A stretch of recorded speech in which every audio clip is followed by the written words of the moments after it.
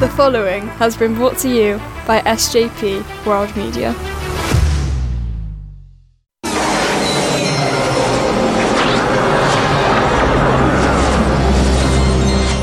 Oh boy.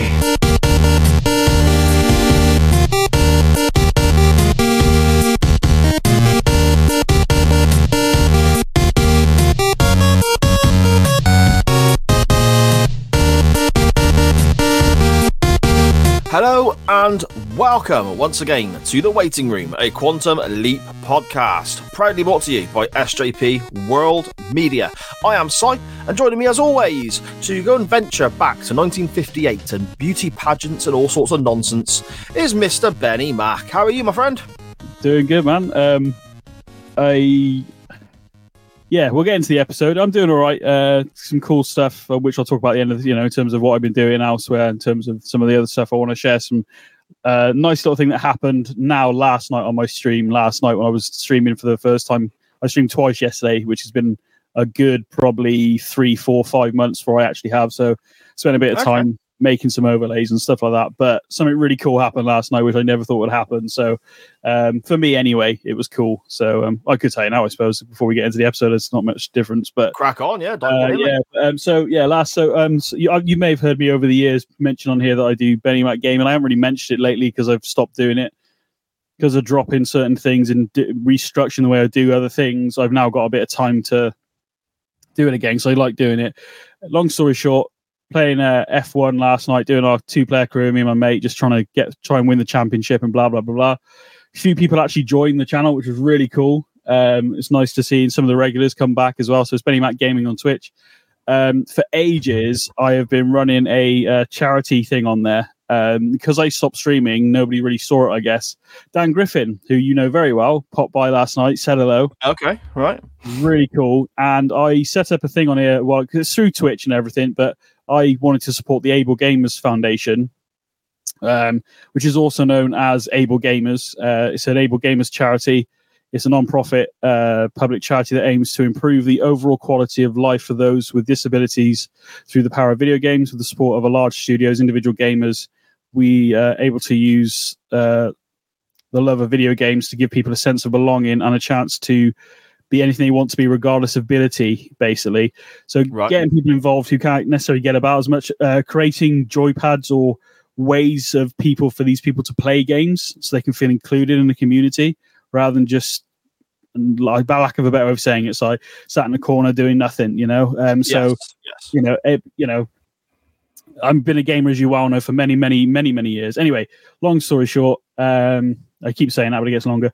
I set myself a goal to raise $100 for them, and this was a while back. But yeah, last night Dan Griffin popped in and donated $10 towards it, so I'm $90 off my target now. So it's just something really nice happened from it, basically. So I wanted to share that with you guys listening on the show. But yeah, lovely. And very quickly, then, before we move on, do you want to let everyone who listens to SJP World Media and everyone who listens to The Waiting Room and so on, the details as to where they can find that and they can donate themselves if needs be? Because I think that's a fantastic cause, because sometimes through cruelty, sometimes through lack of opportunity, and sometimes just because, especially with children, they may not realise they're doing it. You have people who maybe not be as able-bodied as others, have certain physical limitations or restrictions, or however the correct way of wording it is. Now, I'm doing my best not to offend anybody here. Yes, yeah. Sometimes that thing you said then about how sometimes they can end up sort of being sat in the corner and not involved and so on. It is horrific. It can be. That's heartbreaking to think of any child being that way.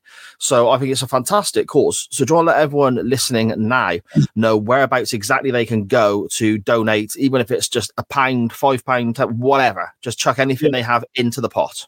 Honestly, the easiest way you can do it is if you go to Twitch and then Benny Mac Gaming, BNYMACK Gaming. When you come to the channel, there is a button on the right hand side if you're on a web page and on the channel, and it says donate to charity, and then it will bring it up. It will show you what the charity is all about, which is what I just read to you anyway. You can donate from as little as $1 or £1, I guess, up to they've got set denominations, so like £1, £5, 15, 25 and 50, but there is an option underneath to do more if you want to do more now in this day and age. you know what? If you can donate a $5, is better than nothing. The reason I like it isn't, I'm a gamer, as you all know. It isn't because I know somebody who's, you know, I know people with disabilities, obviously, but not really in this same sort of thing. But seeing what Xbox and other studios have done over the last couple of years, and watching a documentary about how they've come up with ways and working with the gamers themselves and communities to get people involved, man. So I love video games. Yes, some people look at it and go, "Oh, don't like freaking video games," but it's a good social activity. Don't get me wrong. There's all internet stuff. There's always negatives, obviously, but if you got the right group of people around you, I have such a good laugh. And I've had you call them wobbles. I think I'd probably call them wobbles as well. When I'm having a shite day, this is just mental now. I'm not even talking about physically. Mentally, it's a really good release and good way of just having a laugh and forgetting your troubles for an hour or two. But yeah, this helps people who are less able-bodied to play video games and be involved with the actual. I don't know the actual web address because I did it through Twitch. So nothing comes to me. It's set all the way up and it goes to able. It's a registered charity as well. Wouldn't put anything on there. I wouldn't. It isn't registered. No, of course. Nothing comes to me. So, what we'll do to help anybody out who is wanting to donate in a position where they can donate, we will. I blatantly mean you here, Benny, because you'll have the links and stuff to do. When this show is released, when this episode of The Waiting Room drops, can you just make sure that you're tagging the relevant links and things people need to find ways of donating under the tweet on the Facebook page and everything. Okay. Yeah, what I'll do is I will do what you just said. I'll obviously link my channel in, and I will also find the actual proper website and everything for you to do. So you can either do it through my channel or you can go to them directly. So whichever makes you feel more comfortable. Nothing 100%, nothing comes to me. It's just as a charity that there was a couple that Twitch were putting out so you could support, and I read them, and like I said, I don't know, mate, I honestly, when I saw this video of these people that, being able to play video games, there was one where a fellow was using his chin to play the video game, and they've worked together with him. So, because he can move certain parts of his body and stuff like that, so how he could then play the video games. So it's just, inclusion in anything. So, like I said, not just physical, but obviously this is. But I find video games for me personally is very much like you can call it an escape if you want. But if I've had a shite day, play for a couple of hours with a few mates I've got mates who live close, I've got mates who live far away, and just talk to them about anything and everything. But again, this is the thing, isn't it? I mean, gaming now, you can be. I look at my youngest daughter; she plays certain games online and so on, and her best friend is her cousin, who is very much of a similar age. She will spend hours and hours and hours a day talking to her cousin because they don't see each other enough. It's the same as, I suppose, us doing this with regards to podcasting and various other bits and bobs people can do via the internet now. It's not just a case of playing a game anymore.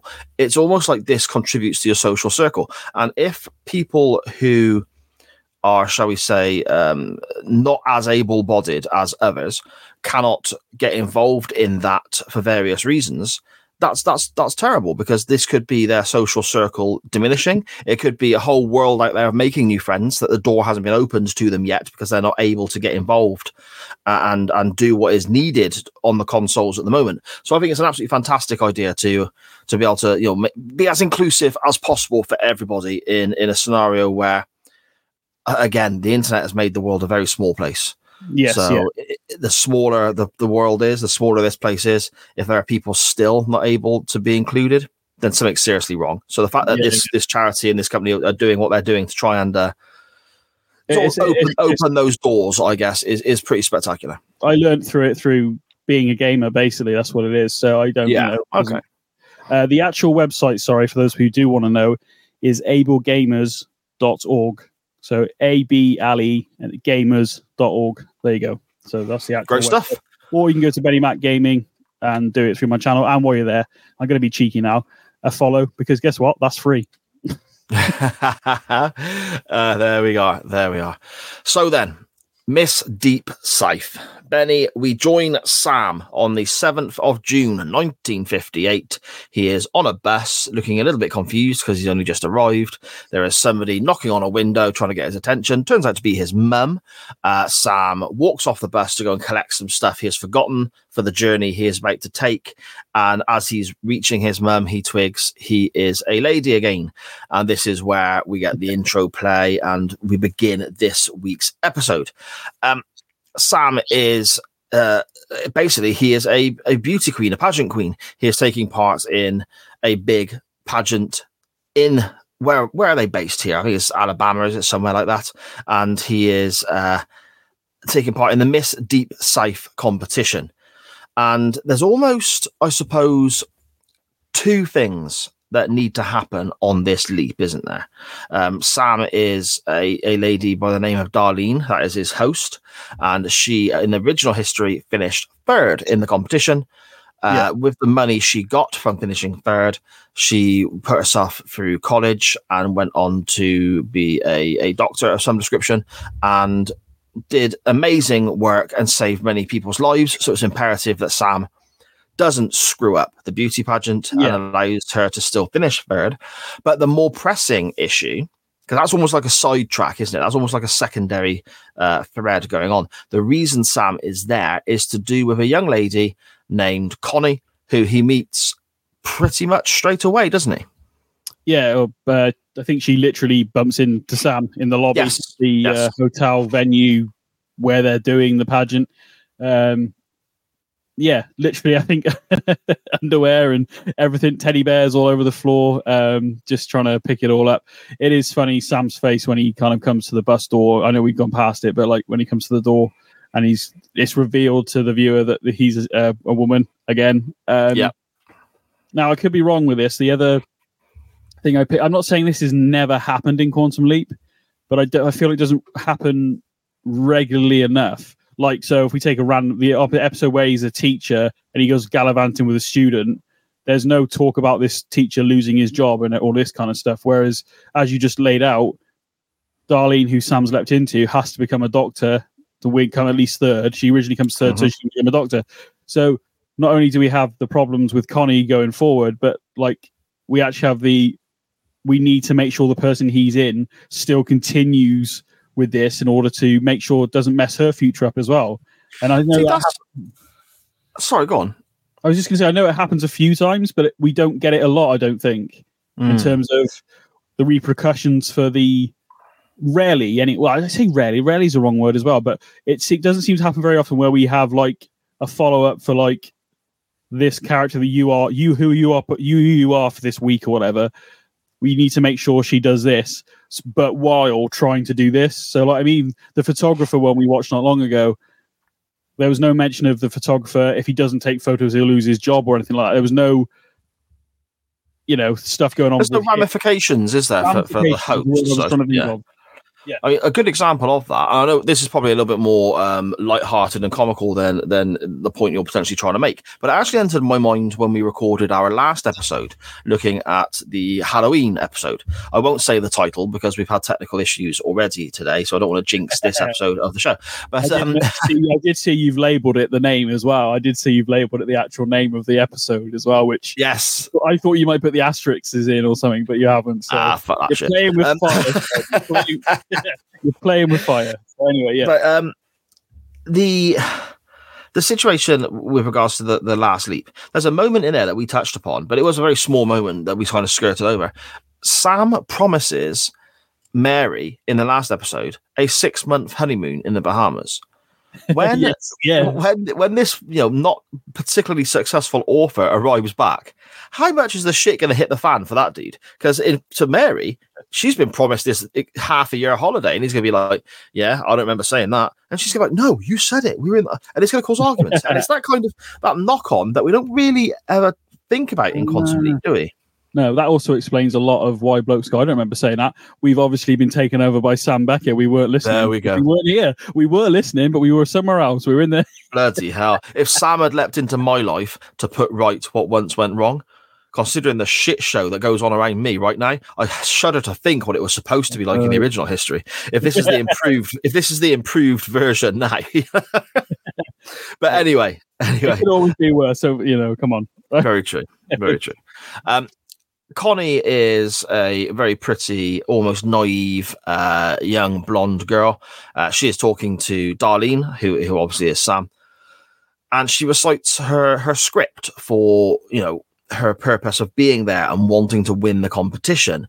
And you can see that she's rehearsed this over and over, and there's almost like a nervousness to her, a real naivety to her. And I think that plays into the character so well. I think she's pretty much the star of this episode, isn't she? The young lady who plays Connie, and the writing and direction for the character of Connie itself as well. Yeah, we had the conversation, and whether it'll make it into outtakes or not, I don't know. But we did have the conversation where we both thought we recognised Connie from somewhere. Real name Heather McAdam.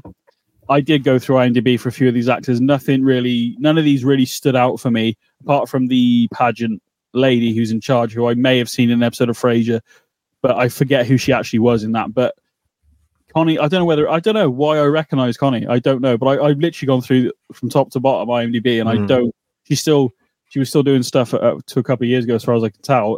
But I don't know what it is. She seems familiar, but I don't know why. Now, I've had this before.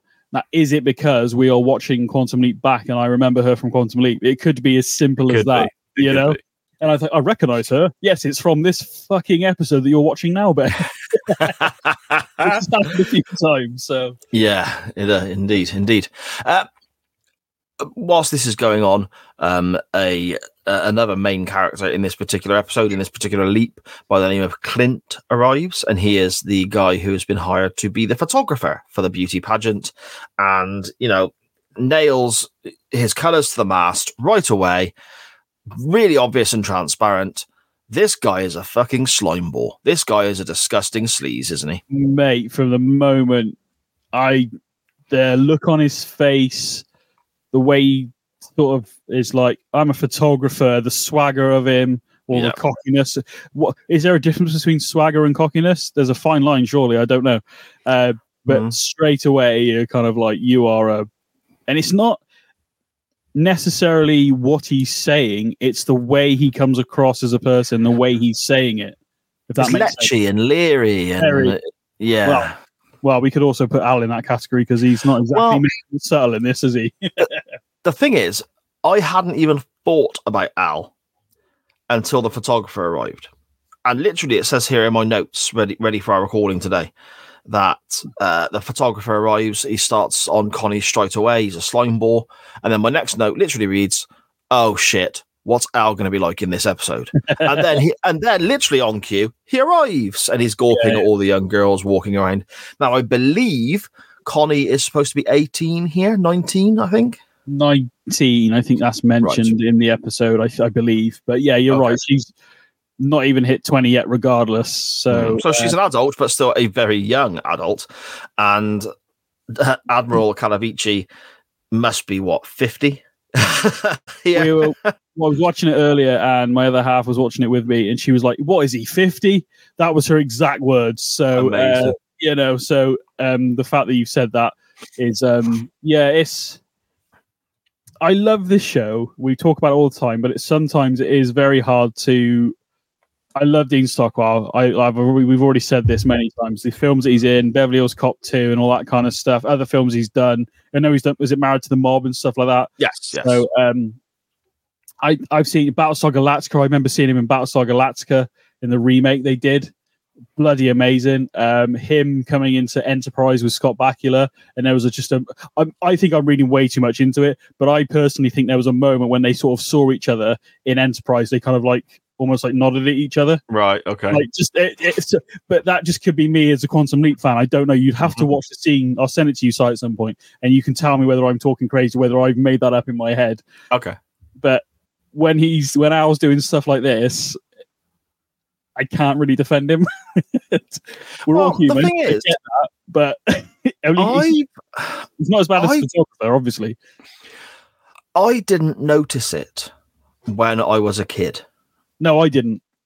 It's literally now I'm an adult, I watch it back, and especially even more so now. I mean, I'm 42, very quickly approaching 43. I have daughters. I have 3 daughters. One of them is the age, give or take a year. You know, actually, Connie is 19. So my eldest daughter, she is 19. So she is the same age as Connie here. Yeah. My other 2 daughters are both teenagers as well. I don't know if that changes my mindset or if it is literally because the world itself has moved on, isn't it? I mean, you look at what was acceptable in the 50s, the 60s, the 70s, and then here we are in the 90s and so on. I mean, you got to remember, this is 30 years ago now. This is 31 years ago this first aired. So, it's a long time ago, really. Times change, and it might have been acceptable back. I mean, but even then, certain things Al would do, Sam would always scorn him and tell him off and so on. Yeah. So it was frowned upon, sort of tongue in cheek, by the writers themselves, I guess. I mean, it's like 9 times out of 10, if not all the time, like you just said, Sam is like, Al, can pack it in, and then because doesn't Al go into a thing where he says, did I ever, because as Al's done fucking everything at this point, did I tell you that I dated a prom queen or whatever, or a prom pageant contestant, whatever it was? And he goes, and Sam's like, no, I don't want to know. So he shuts most of it down, but doesn't stop Al from having a peep, or at least trying to. Yeah, exactly. At this point, though, Al is kind of pointless because he's arrived just to tell Sam he doesn't know why he's here. He gets a bit of background on Darlene, but that's about it, isn't it? There's nothing else really. But this is where Al does actually say to him, you need to make sure that Darlene still finishes third in the competition for the obvious reasons of going on and being this doctor and so on, which causes Sam to panic a little bit because he's obviously... doesn't want to do anything, does he? No, he's a big burly bloke trying to walk around in high heels and stuff, which is obviously really comical. Comicable? What the hell is a comical? Comical is going on a t-shirt. It's the bit where he's in the lobby before he's bumped into Connie, and the pageant lady's like, did nobody teach you how to walk? And she does the whole step and glide, and glide. I don't know how you do that, but okay. And then Sam does it, and watching Sam trying to do step and glide is absolutely hilarious. So, from the moment he's there, he doesn't want to be. Then he realizes in a pageant, obviously, he has a sash and the tiara, is it called? Yes. You can tell by his face. I'm not going to lie. Now, this film didn't exist when this came out, but I was getting very much Miss Congeniality vibes, Sandra Bullock film from back in the day. So, quite a funny film. It is what it is, but it is quite funny in places. So, but it's set around a pageant as well, so that's probably why. But it's Sandra Bullock's character is an FBI agent, quite not burly, but very much a slob, and it has to be beautified like she's ugly to begin with, clearly. To all they do with Sandra Bullock in that film is basically give her a slight unibrow, I think, and make her hair slightly messy. She's not exactly but they clean her up, and then you got Michael Caine in it, which is, if you've never seen it, so I recommend it. Michael Caine alone is worth watching it. But I was getting very much vibes of that, probably because it's a pageant. Is what I'm getting at. And Sam trying to be able to walk properly, which is hilarious. So yeah. What follows with regards to Sam trying to make sure Darlene still does okay in the competition is we come back to the point of Connie reciting her script about what winning Miss Deep South would mean to her. We have, I suppose, the reception, they call it. They're all sat down and getting spoken to by the organizer of the event. And Darlene, Sam, is expected to stand up and explain why he would like to win Miss Deep South. He has nothing prepared, obviously. He's only been there 10 minutes. His head is all fried from time traveling, etc. So he goes to the only thing he can really grasp at, I suppose, which is what he's just heard from Connie. Now, initially, I hated this because I felt it would be... Because Connie, straight away, isn't bothered. She looks annoyed in the chair, but the very next scene, they're both getting out of a lift and going to their room because it just so happens to be that they're roommates. And she's saying, it's okay, don't worry about it, you were just nervous. Initially, I hated that because I thought that's a great opportunity to have Connie blow up at her and it'd be a struggle for them to be friends and so on. Yeah. But as the story progresses, I think it actually works really well because it adds again to that kind of naivety and innocence to the Connie character. 100%. And her and Connie forgiving Sam straight away for something like that builds bridges between the two of them, which becomes very important as the episode goes on, Benny, in my opinion. I see what you mean, because I think, like you said, the whole the trouble. If Sam had trouble trying to connect with his own roommate, which we don't know what the original history was between those two for Connie to just disappear. Maybe Darlene and Connie didn't actually make friends. I don't know, or even though they were roommates, they may have not actually connected. But yeah, it makes more sense, like you said. Now you've said it, it makes a lot of sense because of what follows. It is also a bit stereotypical. Country girl comes from the country to become a star in wherever. Obviously, this is she sees the pageant as a stepping stone into acting and stuff like that. What Hollywood, she says, doesn't she? Hollywood, yeah. So, but it is very much that cliche of country girl.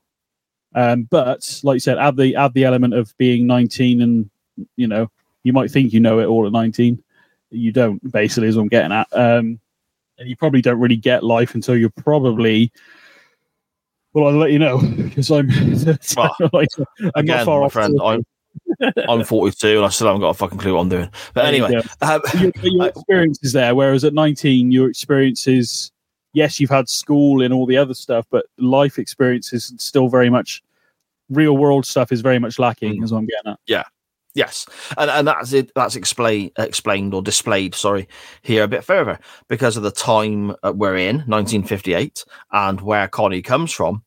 She's not really seen a TV before, and there's a TV in the hotel room that they're staying in, and she's amazed at this. She says she has radio at home, and she goes to the pictures on a weekend sometimes. But being able to sit and watch the television is a huge deal for her. And again, the more you see her on screen and the more she speaks about back home and her background and displays that naivety, that kind of innocence, the more you really like this lass, the more of a real decent, pure, lovely character she is, I think.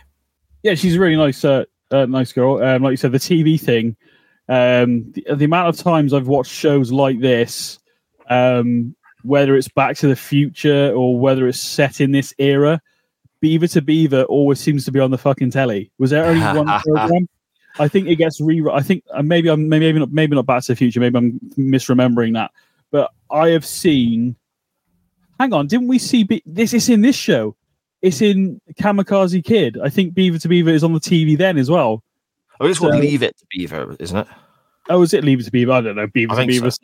Maybe Beaver to Beaver is a completely different film altogether. Beaver to Beaver is something you've got in your private DVD collection, mate. We don't want to be talking about that. We should move on.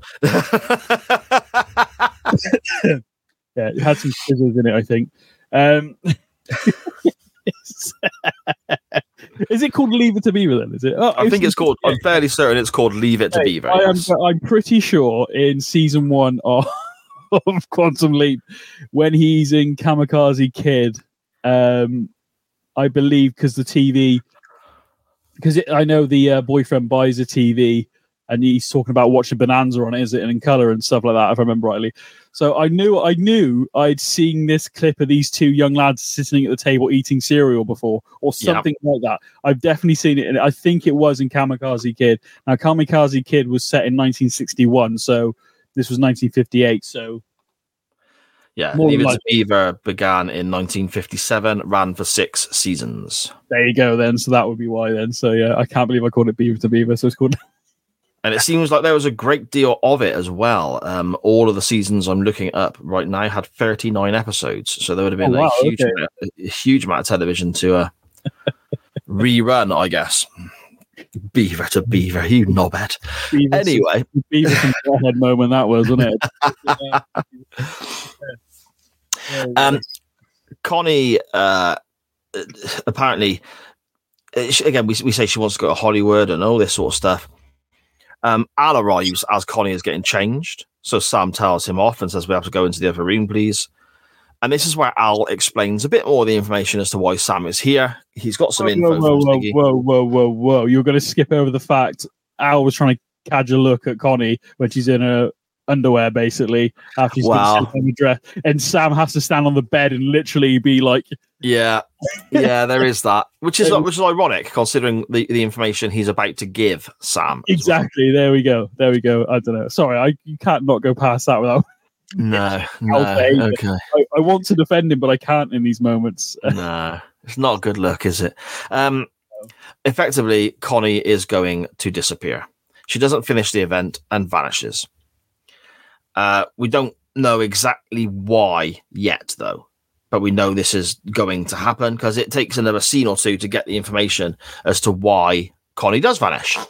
And we see Sam at a rehearsal for a musical number, which he screws up dressed in crazy fruit-based headgear and so on, before we get told that, it wasn't the fruit headgear at this point, it was the big dress, wasn't it? And it's to come out and say yes. Okay, so he's wearing a huge big floaty dress.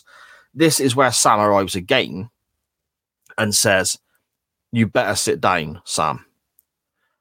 Al says to Sam, and Sam's like, "Well, no, just tell me. No, you better sit down, Sam." So Sam sits down, which he's never done before. I don't. No. It's purely because the comedy sketch which is about to happen. Exactly. Sam sits down and struggles because he's got his legs wide open, the dress is up in his face, he's battling through all this fabric, and then Al just goes, "Oh, for goodness, you better stand up, Sam," which that did tickle me. It did make me laugh, but also I was saying because my other half was watching it with me, I said that Al actually sees the person that Sam's leapt into, not Sam.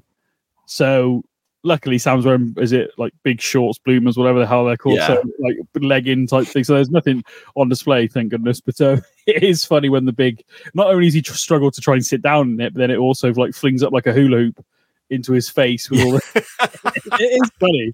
It is funny to see Sam almost like not struggle, but it's nice to see, because when we have moments of Sam like doing the karate, the punching, the clever Dr. MD stuff, the physics, all the stuff that he's actually really good at, to see him struggle. Now, don't get me wrong, he's wearing women's shoes and stuff like that, so I think most of us would struggle that haven't worn them before.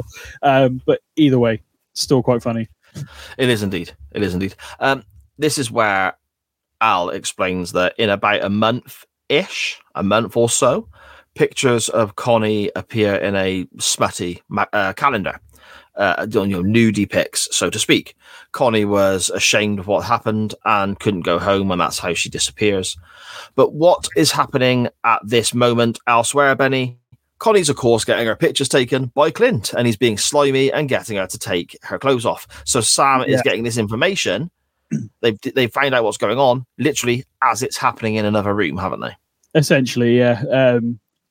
It's just, like I said, it's got that sort of stereotypical country person, bumpkin, whatever you want to call it, coming to trying to chase fame.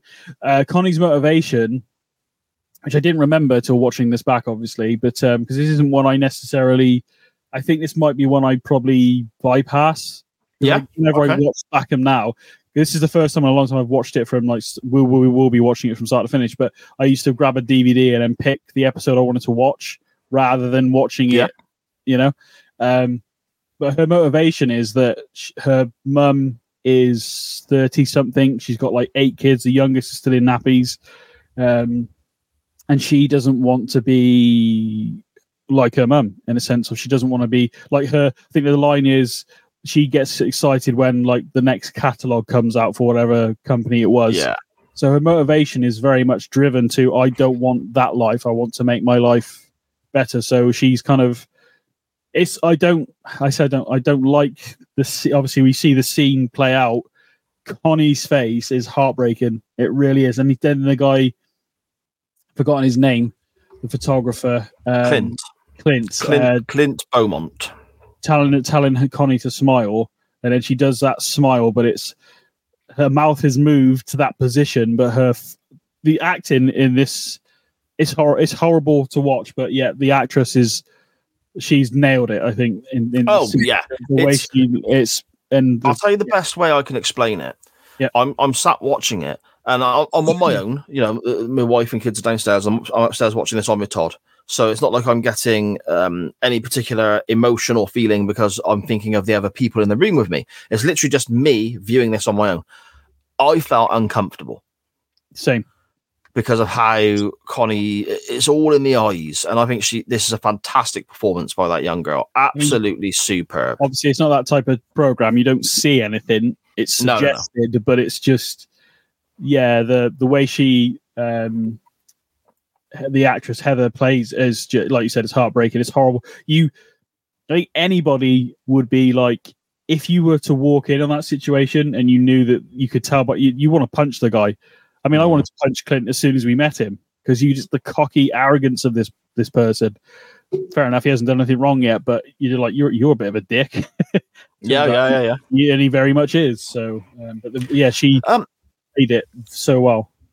A couple of things that I do want to touch upon very quickly before we move on. Sam does have an opportunity to speak to Connie about these pictures before she departs, and Connie thinks that Sam or Darlene is just jealous because Connie's getting the opportunity. When this happens, though, Connie goes over to Sam and says, "Can you tie me up?" Meaning, can you put my hair up in a certain way, please? Sam completely gets the wrong end of the stick, and he's like, "You want to be tied up?" And it's like, why did your head go straight away to that, Sam? What's that all about? Yeah, again, Mrs. watching with me, she was like, "Oh, the innuendo in it," without, obviously not the scene we just talked about, it in these like little moments of like, "Oh, sorry, what? You want me to what?" And then Al making his little comments as well. Sam's brain, I don't know what's going on, whether he's just that wasn't very good by the pageant stuff, and he's got to walk in these shoes, he's got to wear these dresses, he's got to do all this to make sure Darlene is in third place minimum, and then trying to make sure Connie stays safe as well. It's just innuendo, maybe because of, obviously we haven't got to that scene yet, but like in this, it's just trying to add that comedy element to it a little bit, so it is a bit, but why Sam's brain went straight there, I don't know. He took it the wrong way. Yeah, why would you want to be? Oh, never mind. And secondly, there is a interview for it's the pre-pageant interviews, and basically all the girls have to go through this, and this is pretty historically accurate as to how these events were put on and conducted and so on. You basically had a collection of horrible old men sat there with their accents, talking to the girls and basically saying, when Sam gets asked in, one of the old guys is literally going, "So what are your measurements?" But it's not like, I mean, asking that in any scenario isn't correct, but it's not like he's asking it just so they can make a note of it. He was proper like slimy again. And then we come to the Declaration of Purity contract, which what the fuck was that? Honestly, because I was looking up the IMDb stuff as this going on, I'm kind of like this, looking up and looking down, and I happened to look down, and he goes, "What are your measurements?" And my head went, "The fuck did he just say?" And it just, the cherry on top of this slime bag ice cream pudding was, are you basically asking them, "Are you still a virgin?" Who the fuck? What? Yeah, I love the fact you can't be Miss Deep Safe if you have if you're no longer a virgin. But he words it as, it's a declaration of purity contract. We need to make sure that you are as pure as you say you are, and this is a legal contract to say that. And he leans across the table and goes, "Are you a virgin?" In that accent, and it's like, what the? Oh, dude, you're not entering a fucking church, for God's sake. What the fuck is that? I like the fact there is a woman on the panel as well. Although, again, you get that she's like, "Oh, I think that," because Sam starts saying, "What do my measurements have to do with anything? Shouldn't you base it on the person, etc., etc." And the woman at the end of the table is very much, "Yeah, I agree." He doesn't say it this way, but the guy's like, "Oh no, he does." Doesn't he say like hush? I don't know what her name is. Hush. He basically tries to hush the lady on the table. So again, not right. Signs of the time, I guess. It's not.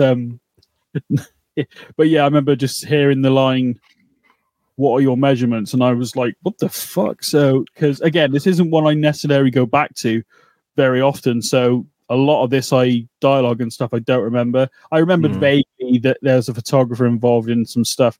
But some of the other characters I never picked, because you always remember the main sort of bad guy, so to speak. Yeah. So these bloody lechy old men at a fucking table asking their measurements and whether she's still pure. What the? You've been working for the Vatican, is he? What the hell's going on? I don't really. It's again, you say about uncomfortable. That was a bit uncomfortable to watch, but I think Sam handled it pretty well. But we didn't get a conclusion to the purity contract. I don't even know if Sam signed it in the end. I'd like to think he didn't, to be honest, because what the hell is that got to do with anything? Well, yes, very true. Sam has to sing and dance in the outfit I mentioned earlier when I got a bit confused with the running order of the scenes. And let's be honest, he sucks. He's not very good at this whatsoever. So they're panicking a little bit now because the talent contest aspect of the pageant, he might get marked down on, which of course will affect Darlene finishing third and going off to college and so on. On their way back to the room, Sam and Al bump into another very attractive young lady who is obviously a pageant entry, and Al decides to follow her in the elevator while Sam goes back to the apartment. Again, it's the character of Al, it's the way he's portrayed, it is what it is. I don't necessarily agree with it all the time, but it is what it is. Sam arrives back at the apartment, he's talking to Connie, but she's not replying, goes into the bathroom, and she's curled up in a ball in the shower crying, and she says that she felt so dirty, she's trying to wash it off, but she can't. She says she feels so silly and daft for having the advantage, for someone taking the advantage of her. I like the way as well, though, that Sam kind of hints at, was it just pictures or was there anything else untoward here? And Connie says, no, that didn't happen. I think that's quite important to clarify, because otherwise this takes another... I mean, it's dark and manipulative as the character of Clint is. That's a step further again, isn't it? So I'm glad that was nipped in the bud there, really. Because he does say, because she's like, oh, so are you asking me to take my clothes off? And he's like, well, if you don't, she's, no, I'm not going to do that, I think. And then, but Clint does the reverse psychology thing of like, oh, well, if you don't want to make it into acting and the people I know and all this, shite, and then it's obviously it happens. But yeah, I like the fact, and I also, like's the right word, as that scene plays out, obviously Sam's asked what happened, he said, I feel stupid, etc., etc. Did anything else happen? Sam says, as you've already said, no. Connie, again, the naivety maybe comes out, oh, I can ask for the pictures back, he'll give them to me. And I do like the fact that Sam didn't go, oh yes, let's do that. Sam just looked at her and was like, come on, that's not going to happen. The type of person that guy is, he's not going to hand them over, is he? So yeah, but again, you're right with the fact that is the naivety and so on. But even in this scenario, she has been made to feel so, in her words, so dirty and silly and daft and so on, that she even believes there's still some good in Clint, that he would give the photos back. Which, again, as silly as a statement as that may seem to some at first glance, it again just adds to the loveliness of this character, doesn't it? Yeah, she's 19, probably away from home, probably on her own, at least for the first time, I would say. But yeah, she is, like you said, you can see. I mean, even when Sam's reciting the speech that Connie gave her in the lobby, I see now watching that scene today, I felt like when Sam stood up and couldn't think of anything, when Connie looked at Sam initially, she sort of nodded as if to say, to me, it sort of signified like, you can use my speech. But obviously it wasn't, because that played out as is. But she's just very like apologetic, polite young woman, basically. Like I said, trying to see the good, even in a bad situation. But then that's what you hope for, really, I guess, isn't it? The hope was, I can correct this mistake by getting the photos back. But like you say, I like the fact that we didn't get from Sam, like, oh yeah, he'll do that. He's a reasonable guy. No, because trying to get the loan from the banking pool hall blues and stuff is a bit sort of, that's not. So Sam knows the type of person that Clint is, So there you go. Really. We then get what initially seems like a little bit more comic relief, a little bit more comedy added, but it actually serves quite an important purpose. Sam has to go and do a bathing suit photo shoot at the pool with the rest of the entrants. So you've got all these, again, very very attractive, stunning young ladies, all in their bathing suits. And then you've got Scott Bakula, hairy chest and all, walking around in a bikini, sort of effort, 1950s style bathing suit. That was, and they actually show you some of the pictures and poses that all the girls are doing with Sam in the middle of it all. That was quite funny. I enjoyed that. But it was quite funny. It's quite funny to see this grown. How tall Scott Bakula? He's quite a tall bloke, isn't he? He's got to be 6'1", hasn't he? Something like that. So yeah, it's funny, and you're like, oh, you know. And then I'm thinking about this now. Not now. When I was watching it, like the double standard, I was like, I don't want to see Scott Bakula's ass, but then I wouldn't mind, you know. So it's just like double standard. Let's move on. Let's move on. What I mean is, like, the woman would see that. I mean, but ultimately, I found it funny because you've got all these pretty people, and then Scott Bakula with his normal hair, kind of like curled and whatever it is, and the makeup on as well, and the makeup on, the nail polish. It is quite funny to see. It is very funny. I played him doing it, mind. I mean, but then he was a theatre actor anyway, wasn't he, beforehand? So I think he's probably one of those people. Yeah, I'll do it. Based on fair enough. What in the different, we've talked about it before, but he was even one of the guys that would help the crew move things around for next scenes and stuff.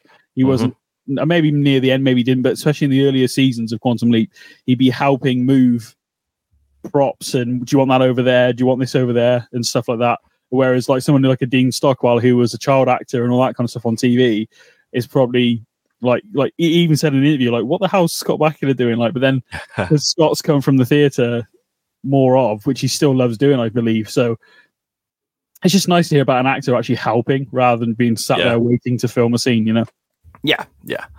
The general gist now is that Sam and Connie have decided they need to get the film off Clint. He's not going to give it back, but if they can take it, then all's good in the world, to a degree.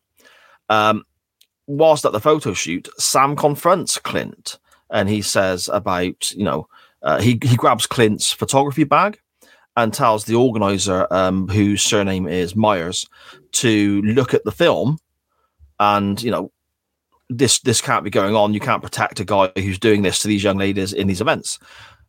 This kind of backfires a little bit because Sam is then told, well, because of the purity contract, which was discussed earlier in the episode, so I guess that whole slimy scene did have quite an important purpose. Now we're coming to this scene. Yeah. The person in the pictures would, of course, then be disqualified. So Connie is kicked out of the event. But Clint is still there. Yeah. He's still taking pictures, and he's moved on to the next girl. He's already, on to his next target, so to speak. Yeah. So Sam confronts Myers and asks, why is Clint still here? And we get this pretty impressive performance, I believe. Pretty impressive performance from the lady who plays Myers, who is very, we walk like this, we display ourselves like this, and we're ladies, and this is how we conduct ourselves, and we have a certain stature, and so on. And in front of you, you see her crumble isn't quite the right word, but you almost see the mask slip a bit, and she gets very emotional, and she starts crying because she was initially a victim too, and she was shot naked by Clint. And effectively, he is being allowed to carry on what he's doing because he has these pictures over her, which I thought was a real nice twist in the plot, Benny. Yeah, I love the way you explain that as well. The mask slips. It's really good. It's a really good way. I'm going to use that in future episodes because you go from, like you said, this happy, come on, girls, smile. And this is how you, like you said already, I'm not going to repeat it again. But yeah, that Sam's like, how would you like it if this happened to you? Mm-hmm. And then it just... Yep. It between the music and her facial expressions, and then Sam going, "Oh no!" So it's happened to her in the past, and the reason he's still there, I get the feeling. I think it kind of is hinted at later on, and then some more so. But basically, he's still there because he can basically hold these pictures over Peg Myers, who's the coordinator. So, but yeah, the mask slipping is, but again, another good scene. That's again. If you were to take it out of context and you see a bloke in a dress, like you're like with the way he's all dressed and everything, you're like, what's going on here? If you've never seen Quantum Leap before and don't understand the premise of the show, you'd be like, okay, I get that, but why is he wearing a dress? Yeah. You can, obviously, but for the time it was like, what? But yeah, I think with Scott Bakula, even, I'm talking about the other actresses acting the scenes like Connie and now Peg, but even Scott Bakula just weirdly throwing these obstacles at him, being a woman and stuff, seems to just, even while he's doing all that comedy aspect going on of it, it can still be serious as well in that moment. So whether that's, so yeah, good acting all round in this one, actually, to be fair. I mean, from that, we then head back to seeing Clint again with Connie. And Connie's asking him, she said, well, at least you haven't got the pictures anymore.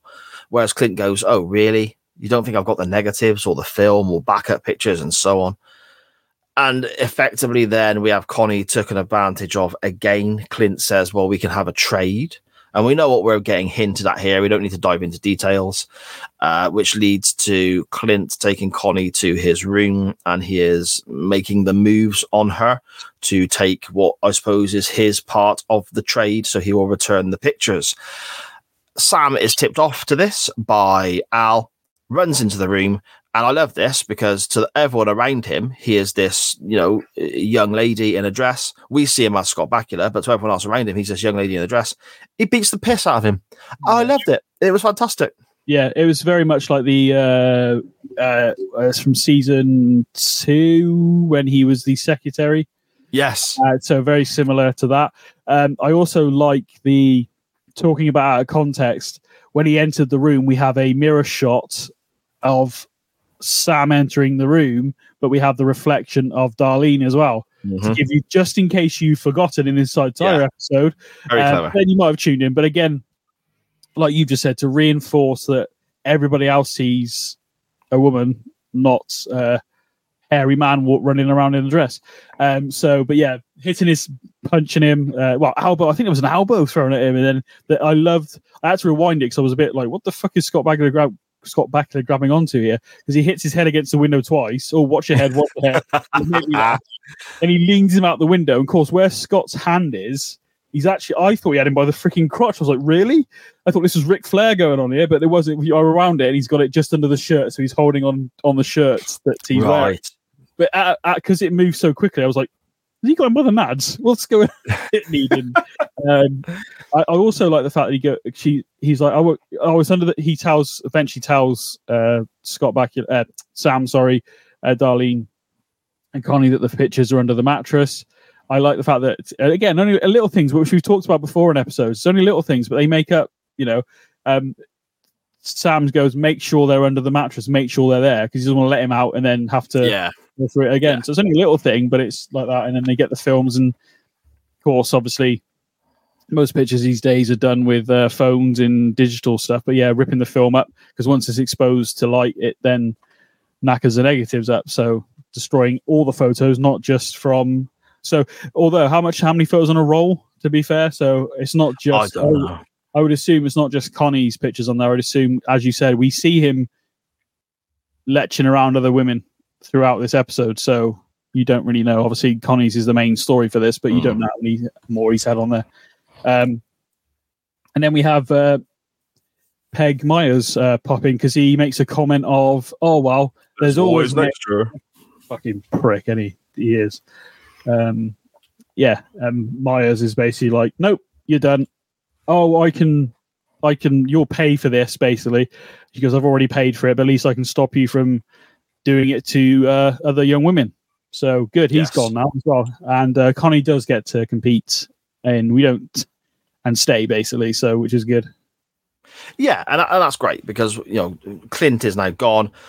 Connie and Darlene are reinstated to the competition. But then we find a little bit of bad news. I mean, all that's been dealt with now, effectively. We find out that Connie ends up going home, living a happy life back home, and so on. And she's, she goes on and has a wonderful life, which is fantastic news. But at the moment, Darlene is currently sat 4th in the pageant. That won't do.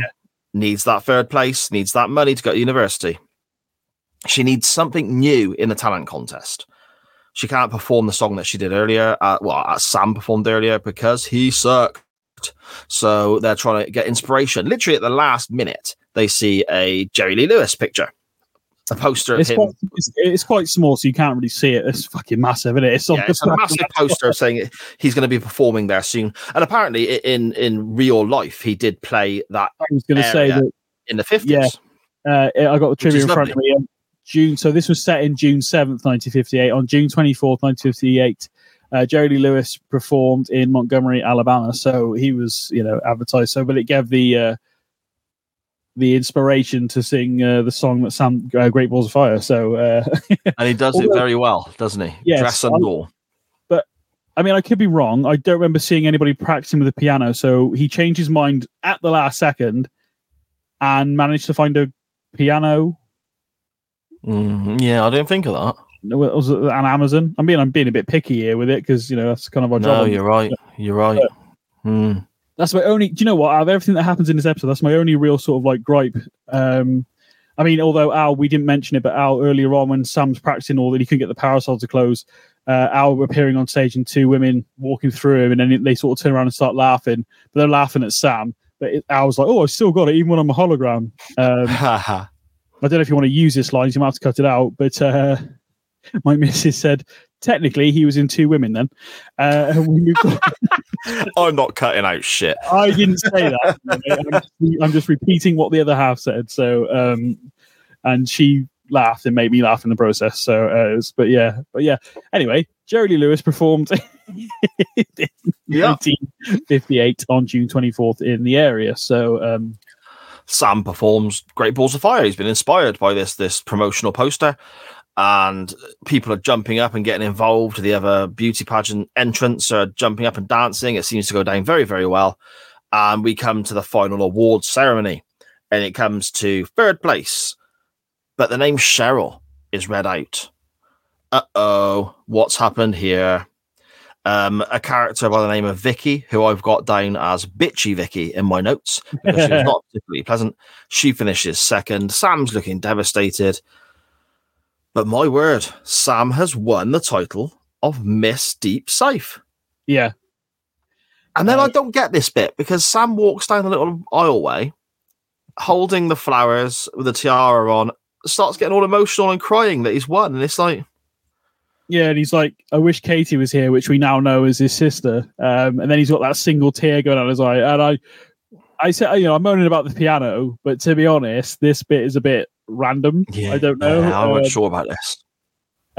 Does he? I don't know. Does he get estrogen in his body when he's a woman? I don't know. Maybe he can't ride the dragon. There's nothing wrong with blokes crying, of course, but it just seemed really out of place for the rest of the episode's sort of vibe. Yeah, the way Sam is, the way he's, very, like, get off me, Clint, and punching him and being, I don't know. Maybe he just felt in that moment, because he's worked so hard at it, trying to do this and then that. But maybe the tears are because not only has he helped Darlene win, which means she gets more money than what she did for coming third. Because I think the third place got $500, which again, 1958, a lot of money. Yeah. So he won something like 2,000, was it? Yeah, because second place was $1,000, wasn't it? There you go. So a lot more money for Darlene to do good, which is what the point was. So yeah, but I will say I was left a little bit like, okay. Okay, where's this come from? I don't know. It's not again, like you said, nothing really wrong with it in a sense of guys crying or anything. I don't mean that, but it's just in context of the show, I was a bit like, remember this? I wish Katie was here. Okay. It's been weird, I suppose, because he's pretty much moaned about his brother up until a couple of episodes ago. And we only met Katie in the leap home. And he just massively upset her. Yeah. Would your sister want to see her grown brother in a dress? I don't know. I think, Sam, to be fair, when we saw her before and you sang her a song from the fucking future, I think she's got enough decades of therapy coming up. She doesn't need to be worrying about what's going on with you in a dress. Thank you very much. Yeah. But anyway, Sam then leaps and he appears on the top of a building with a young lady. They're kissing and cuddling and so on. And 3 very angry young gentlemen are approaching them pretty sharpish. And that's the end of the episode. So, top of a building? He's on a boat, mate. He's not on a boat, is he? It's not well, it ain't on top of a building. Those guys, it was... Mate, watch your back. Are you sure? I'm pretty sure that is not a building, because I believe... I mean, I don't remember... I remember that... I mean, obviously, the episode is called Black on White on Fire, and I think it's got some of the riots in. I forget the actual name of them. The Watts riots, yes. The race riots in 1965. Yeah, the Watts riots, yeah. Is that what it was called? Was yeah, it? 1965. They had a second batch in 92 as well, but these are the original ones in 65. I'm pretty sure they're on a marina on a boat, mate, or if not, they're parked somewhere led in like a trailer or something. They're not, what I will say is they're not on top of a building. I thought they were led down on the top of a building with a mattress and a couple of pillows and all that sort of shit. I could be wrong, but I'm pretty sure you're wrong. Either way, that is the scene that we are greeted with for the next episode, which we will come to in a moment, because before we discuss what we're looking at for the next time we join you here on the Waiting Room podcast, we need to give this a rating out of 5, Benny. So your final thoughts and your final rating, I suppose, my friend. I've said, like, I probably wouldn't go back and watch it, in a sense of if I was to grab the DVDs and then look through, and I don't, it's not one I would necessarily pick up. If I put the DVD on and just left it running, I wouldn't turn it off. But I actually thought it was quite good. My initial, after finishing it, again, mate, always the same. Whenever we talk about it, I'm like, oh yeah, you know. So we end up having good sort of back and forth. The mask slip in is a great thing, but the scene with Connie that we talked about, her face says it all. The scene, like you said, about the face slip in and the pretense or whatever. Even Sam with the whole, even we got the comedy elements. Al, I could have, he could have made it a bit. The bit where he's trying to casual look at Connie.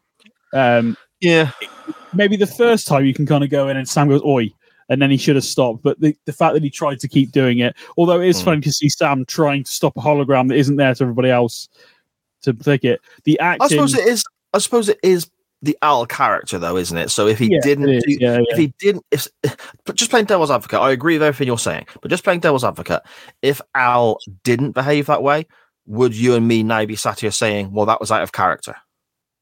No, of course not. No, it's Al, isn't it? He's of his time, obviously. Doesn't excuse everything, but generally, Al is a good-hearted person. He's got his naughty side to him, and maybe we should think that his naughty side is probably a better way of saying it than, being okay. Basically. He's got his little cheeky side, we'll say. But yeah, I mean, overall, mate, actually, to be fair, I'm actually, with some of the acting in it, I thought was really good. There's nothing in here that goes, the piano came out of nowhere. Look, I'm not dissing crying or anything like that. I didn't mean it like that, obviously, but it's just out of context of what was going on. To a degree, because you have the winner would cry, I guess. I don't know. That's the only thing that is a little bit like, okay, yeah, that happened, yeah, as well. Why. But do you know what? I'm actually going to give it a solid 3.5, to be fair. Now, that wasn't before I spoke to you, not so much. Again, the conversation helps, so it probably would have been about a 3, 2.5 maybe. But the story's really good, actually. Now talking to you, the acting with Connie is, I think Connie and is it Meg or Peg? I've forgotten her name. The lady in charge of the pageant. Myers. I've just got her down as Myers, to be fair. I didn't learn her person. Peg Myers. There you go. That's right. So yeah, 3.5. 3.5, mate. It was a good show. Okay. I didn't hate it, to be fair. I wanted to punch the camera guy out pretty much as soon as we met him. So he's done his job, I suppose, as the villain of the There we go. Yeah. Apart from a few moments with Al being like the way he is, but if you from now standards, is again, he was a bit useless to begin with, but as it goes on, helping Sam to sing on the stage, that first song, which Sam has no idea about, was really funny and comical with Al dancing around on stage with him and stuff, which he didn't really talk about too much, but I did like that. But yeah, overall, it was a good episode. 3.5, I think, is a solid 3.5. The acting was really good. And like I said, nothing, I moaned about the piano and the bit at the end, but to be honest, I can take it or leave it with that. But yeah, I thought it was nothing in there. I think it might be, apart from, because we had an episode not long ago, didn't we, where we felt like we could have gone a different direction, or even something's missing here. Doesn't feel like, at least watching it today, it doesn't feel like anything was missing. The story played out smoothly and nothing felt too out of place. Yeah, I'm trying to get my words. Yeah. How about yours? Mine's the same. Mine's the same, 3.5 as well. When I think of what I loved about Quantum Leap when I was a kid, and the memories I have of it, that nostalgia factor that we're sort of revisiting now with the podcast, I look at the episodes where I suppose trying to find the right words. I suppose Quantum Leap, to me, you've got the bigger episodes, haven't you? You've got the leap home, you've got the Vietnam stuff, you've got the one in a future episode where Sam and Al switch places. You've got your big. I know, spoiler alert. I know. I'm sorry. You've got all these big standout moments that are different to the regular sort of format of the show, so to speak. But I look back on Quantum Leap as being literally the line that we get. Sam is putting right what once went wrong. And the whole gist of the show isn't stopping a war or stopping a nuclear bomb going off or anything like that. He is helping. This is going to sound more patronizing for the individual characters than I mean it to, so I apologize, but I can't think of any other term. He's helping the little person, so to speak. And the friendly neighborhood Spider-Man. There you go. He's this here. What happens with Connie in this episode in the original timeline is devastating to Connie and her family, but to everyone else in the world, they were unaware of it happening. That still doesn't make it less important. And I love that whole feeling to Quantum Leap. And this, in a nutshell, is how I remember Quantum Leap being: the standalone story per episode, and Sam helping somebody in the past with a personal issue, and then moving on to the next. So I think this really encapsulates the vibe, the feeling, that the general, my general love of Quantum Leap in this particular story. There are other episodes that do it better. There are other episodes that do it worse, but this is a good example, I think, of what Quantum Leap is about, the whole aim of the show. I think it does it quite well, and I think the performances of some of the actors are fantastic. And as a standalone episode, it was far better than I remember it being. So a 3.5 from me as well, my friend. Yeah, I always try and go. I think based on what I remember, I thought maybe a 2 or 2.5, maybe a 3. But yeah, by the time we finished talking about, like I said a minute ago, the acting in certain scenes is nothing felt like this is a person trying to act, and nothing felt like that. It felt very serious and very, you said, very awkward. And actually the scene with Connie, I think, the facial expressions, it breaks your heart a little bit when it's happening, because all you do want to do nothing, you want nothing more to save her from this. And I think that's how it works. Whether you, and again, we come back to what I loved about Quantum Leap as a kid and what I still adore about it now as an adult. The bad guys get their comeuppance. The good guys are happy at the end. That's kind of all I want. I want feel good. I want feel good television. I don't want to see Sam leap away from a situation where he's accomplished what he needs to do, but leave a scene of absolute destruction and misery behind him. This is it. This is what Quantum Leap's about for me. So yeah, a good show, a good solid leap. You almost convinced me to change my score to a 4, actually, to be honest. The way I said it was solid, not spectacular. It was a lot better than I remember it being, though, definitely, based on, so there we go. Good overall good episode. So next week then, every single episode of The Waiting Room, I do this. I say next week, I give the title of the episode. We go by what we've seen in the little mini trailer at the end of this week's episode, and then discuss what we can remember about this story that's coming up, and if we remember it being any good, bad, whatever, before watching. This week's going to be a bit different because I can ask you, Benny, your thoughts on that, but I've already watched it. Oh, okay. So it's not like I can put forward my memories or anything of this, other than when I saw the end of Miss Deep Safe and this clip, I remembered this next episode being very, very good, and that inspired me to carry on watching, ready for our next recording. That's how much I loved this episode, and I wasn't wrong when I did my watch back. So Black on White on Fire. We're back in the mid-60s. What do you remember? As I said earlier, I remember the So you said the Watts riots is what it was called, wasn't it? So I remember the riots happening. It's basic.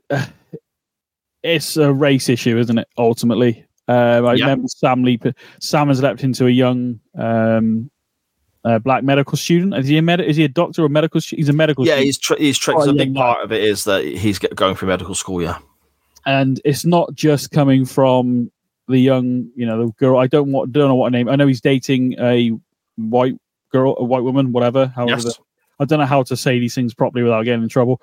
I'm not trying to upset anybody, so that's not my plan. But let's go with the IMDb description and quote them, because if it's wrong, they will get the heat and not us. So Susan is referred to as his white fiance. There we go. So he black young training doctor dating a white girl or a fiance, as you said. So it's not just coming from like her father, who doesn't want her daughter to be dating. I don't remember what the reasons are, other than, is it just racial? I don't remember, so we'll find out when I watch it. It is pretty much purely racial, but it's also coming from, I think it's either the character that Sam's leapt into's dad or older brother. I don't remember exactly, but even they are like, you shouldn't be dating her. That we need to separate ourselves from all this. And I think I remember the scene. I remember the woman playing his mother. I believe she's in RoboCop 3 later on.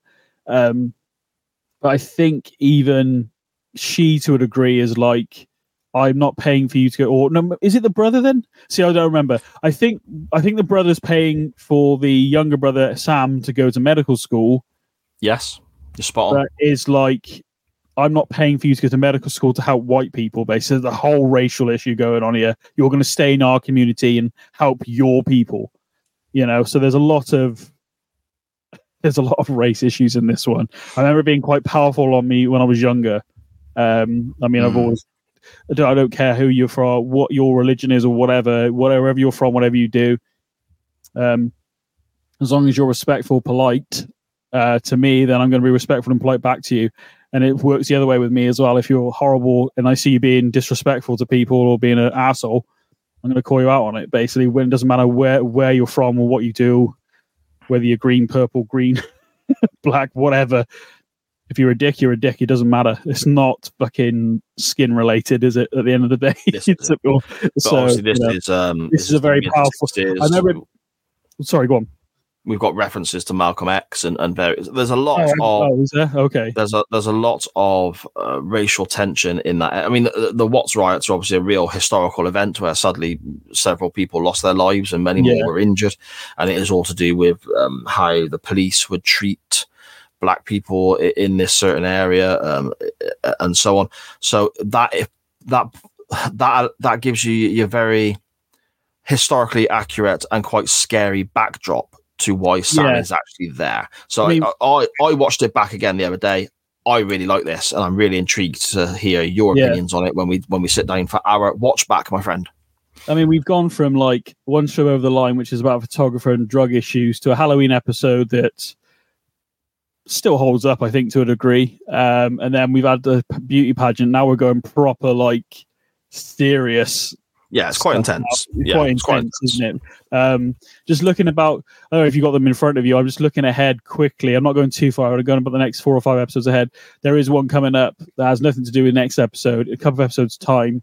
I feel like I remember it fondly, as in it was I thought was a really good episode. And again, very similar to what Black on White on Fire kind of deals with to a degree. But Rebel Without a Clue, I think, might be a sleeper for you. I think you will really enjoy Rebel Without a Clue.